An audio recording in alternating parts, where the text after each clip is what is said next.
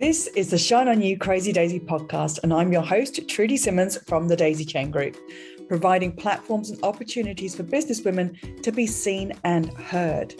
This platform is for the women entrepreneurs that want to hear the real stories of what it takes to be yourself and run a business with all the different hats that you might have to wear.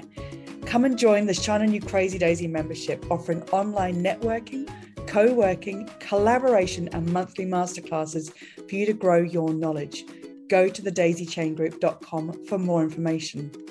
These are the platforms to hear and share the stories of the tenacious, the rebellious, and the resilient women that are working towards the future that they build for themselves and their families.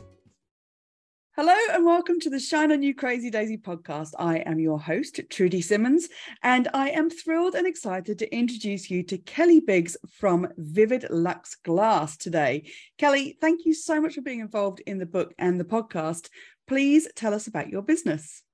Hello, I run Vivid Luxe Glass, and I make lots of different things out of glass. We can't wait to hear more about that. Now, what I absolutely loved, I've known you for a number of years, but your story reading it is it's harrowing in places. Your story is really about perseverance, hard work, resilience. Tell us how you became homeless and how you came back from that. Okay. Well, it's quite a long, involved story, but the basics. I made a lot of bad choices when I was younger. And it spiraled from there. It was so easy. Looking back, it was so easy to get into, but really hard to get out of. I kind of went off the rails a little bit. I moved to Essex with a friend. I moved in with her and her children just to get away. I don't even know why I did that now. But it didn't work out, and I wanted to move back closer to be with my family. But obviously there was no room at the inn at that point. So yeah, I became homeless. I was put into a homeless hostel. We won't go into that. It wasn't a pleasant place, but it was a roof over my head. And quite honestly, it was the worst time of my life. And it took a lot of soul searching to get out of that. I felt like the lowest of the low. I felt like I was constantly being judged by people, even at the job centre. Not having any, help or support. My mental health was down in the ditch. I just didn't feel worthy of anything. So that's how I kind of got into that situation. And when you're really down like that, it's really hard to find a way out. There's no light at the end of the tunnel. How did you come back from that? It actually took my dad having cancer, and then subsequently he died. But that really sort of made me want to do better for him to be proud of me in some way. Yeah. So yeah, that was the catalyst that kind of made me pull my boots up and was like, right, you need to, sort yourself out. So I did. Well, it's not just a case of I did, is it ever? Because I know nothing about being homeless, except when people say that they're homeless, going to the job centre without an address, you can't get a job. So then you're in this spiral of how do I do this? And the amount of misinformation that must be coming down on you of keeping you down.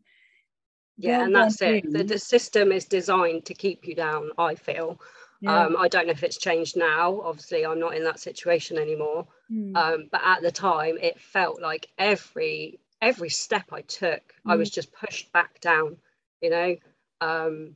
Even getting out of the hostel into a housing association flat, there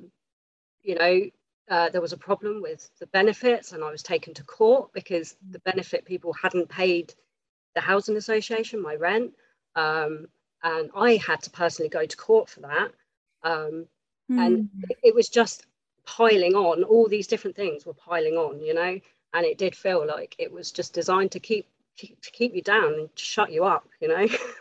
Shut you up, exactly. No, I can imagine that. The thing is with you is that you are so creative. You've got a mind that sees everything in rainbows and colors. But what made you choose glass fusing, and explain that to us? It was completely by accident, to be honest. I was a bit bored. I've always been like creative, like you say. I had an existing business doing like personalized stuff, like with diamonds and stuff on it, and you know, just all the generic sort of things. But I was a bit bored, and I wanted to learn something new. And I was looking for glass blowing, but I couldn't find any courses within my area. And then, quite by accident, an ad for glass fusing course came up on Google, and I was like, oh, I don't know what that is. What is glass fusing? So I looked into it, and it looked really good. So I did it. My partner bought it for me for my birthday, as like a weekend thing away. And yeah, that's how it came about. I don't think he realised in buying that for your birthday, you'd end up buying a kiln and needing a workshop built. And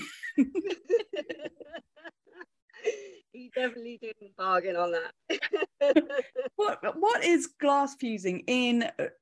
If it's not glass blowing, because you're not making bowls, is this right? Or you can I make do make bowls, yeah. Yes. Yeah. So is so glass basically, fusing? Yeah, go on. It's basically, you have sheet glass, or we have accessory glass as well, but I will use sheet glass as an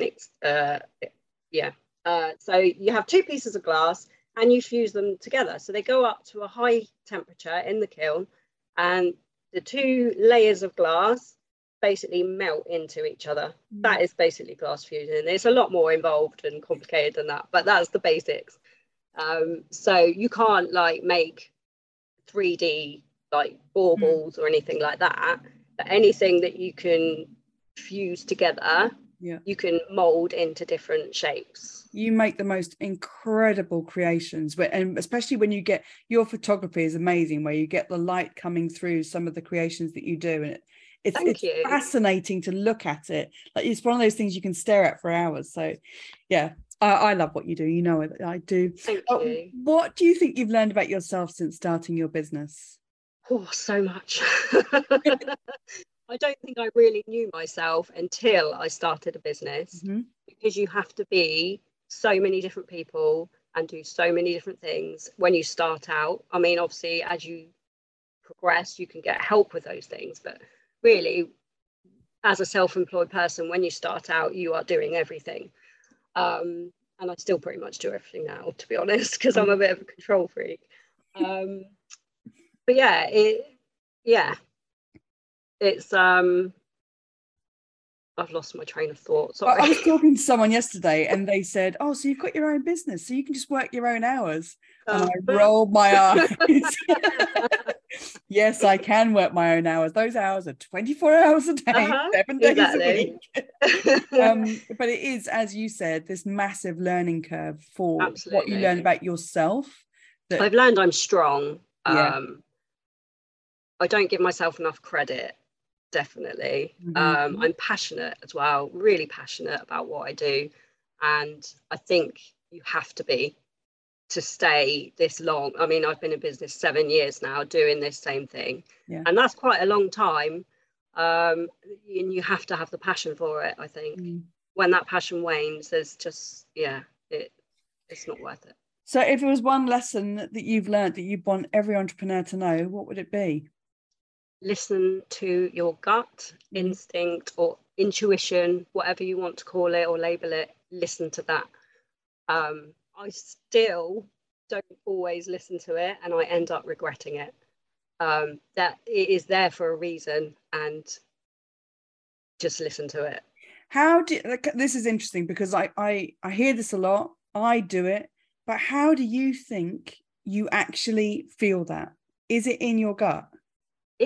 It's really hard to explain, isn't it? Because you just know, there's just this sense of knowing, you know, and I can't explain it, but yeah, it's a hard one to explain. It's not even a physical feeling for me. It's just this, I know this, you know, and why are you going against that? Yeah, and then yet we do it. Yeah, we do. Oh, I knew this. Absolutely. I like it. It's a very good lesson, and everyone should listen to it.